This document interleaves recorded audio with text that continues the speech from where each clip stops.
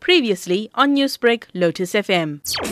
Some 100 others were injured as Hindus clashed with Muslims and a dozen of them were in critical condition. Local politician Veer Mathur called for calm as rioting flared again today in New Delhi. It's a law and order situation, so the police have to be out in the streets. The riot control has to take their action. On the other side, the community leaders have to be involved. The minority communities, the heads of the organizations there. In a riot situation, there are different forces which have to work, because the danger here is that if the American president is there and there is a security protocol, there may have to be a very strict action by the police. It may lead to a UP-like situation where 18 to 20 deaths have taken place.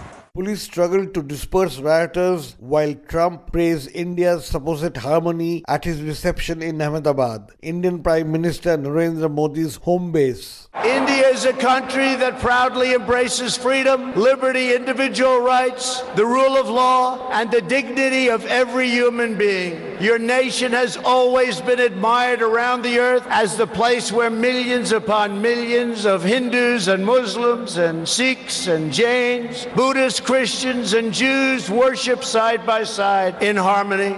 Many of the rioters carried flags of Modi's right-wing Hindu BJP party, and Indian-origin American analyst Suketu Mehta said Trump's speech was hollow in intent. Trump hates Mexicans just like Modi seems to hate Bangladeshis. And both of them are united in their dislike of Muslims and Islam.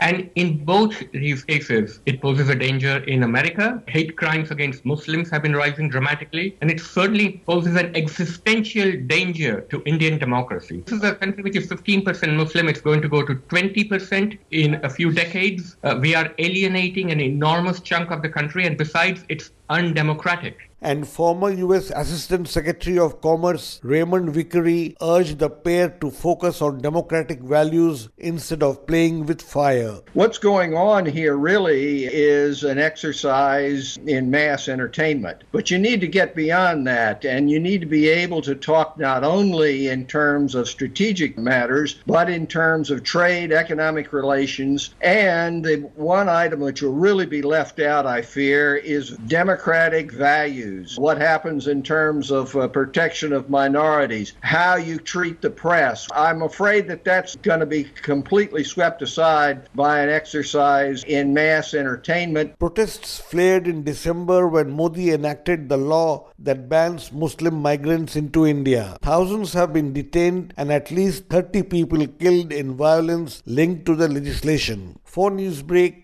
this is Rana Senn reporting from New Delhi. Newsbreak, Lotus FM, powered by SABC News.